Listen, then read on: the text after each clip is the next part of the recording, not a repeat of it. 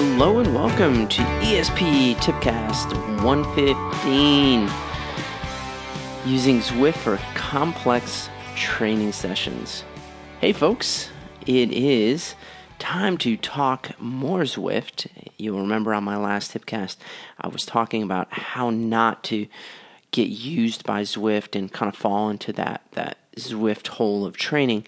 On this Tipcast, I actually want to go kind of maybe a lateral step and talk about how you can actually use Zwift to make the most out of every training session. And I like to actually make a lot of my training sessions complex because I don't ride that much each week. I might ride 2-3 times, and probably if I ride a third time, that ride's going to be easy. But there are a lot of things that you can do in Zwift, the group rides, the different terrain, that can really enhance your training. So with that, my first tip really kind of relates to the last Tipcast, in that you really need to stop using Zwift, or at least using the races like a time trial. And this happens every single time that I do kind of an upper level race, like those A category races, or even if you're a B category, you know, the races just turn into a big time trial.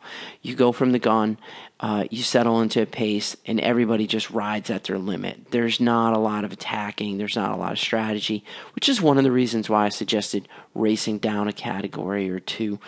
But you want to just stop in getting into that time trial mode all the time, unless maybe you're just a triathlete and that's what you like to do.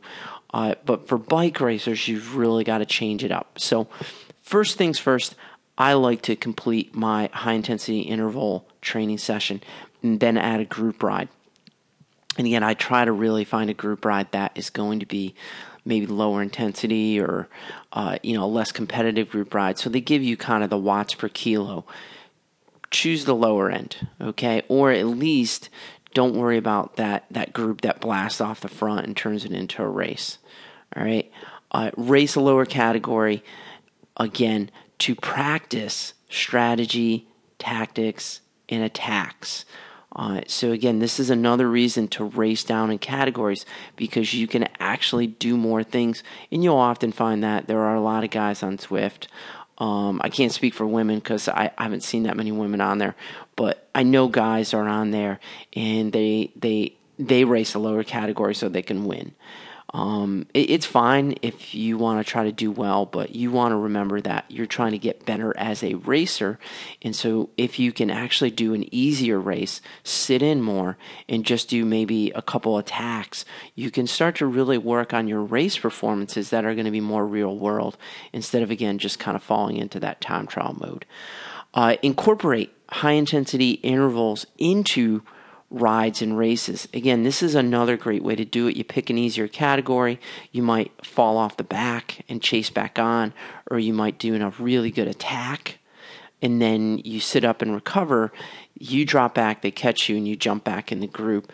Again, makes it for a little bit more interesting ride, kind of changes up your interval training. And I actually did this. I did a very easy group ride. It was a light pace group on their London course, and I turned it into a sprint ride. And it was great because we stayed together as a group, but there were a handful of guys that were kind of going off the front and launching attacks right before the sprint line. And so I could add in good 10, 15, maybe 20-second sprint all out. I can sit up, and then I can wait for the group to catch me. And it really worked out well, and it made things a little bit more interesting than just kind of going out and just doing the sprints by myself. Use fast starts in the races to really kind of hone in on that starting pace. Okay, so if you're a mountain biker or cyclocross rider, or really anybody that has to start a really fast race, okay, that whole shot or that start can be very difficult because you've got to go really hard and then kind of settle back down. So Zwift can be useful for that because the races always start off fast, so you can kind of find your rhythm. And then the last two, and these aren't really novel tips, but you want to use Zwift for either bricks, Again, if you have the running feature, this is great because you can do your bike ride and then you can get on the treadmill and you can do a Zwift run. But Zwift is great. You want to go out and do a time trial on Zwift and then transition over to a run on the treadmill. You can transition very, very quickly and work on that run off the bike if you're a triathlete. And then the last one, of course, I think, is a stage race. Okay, and the nice thing about Zwift is that you can plan your stage race exactly how you need it.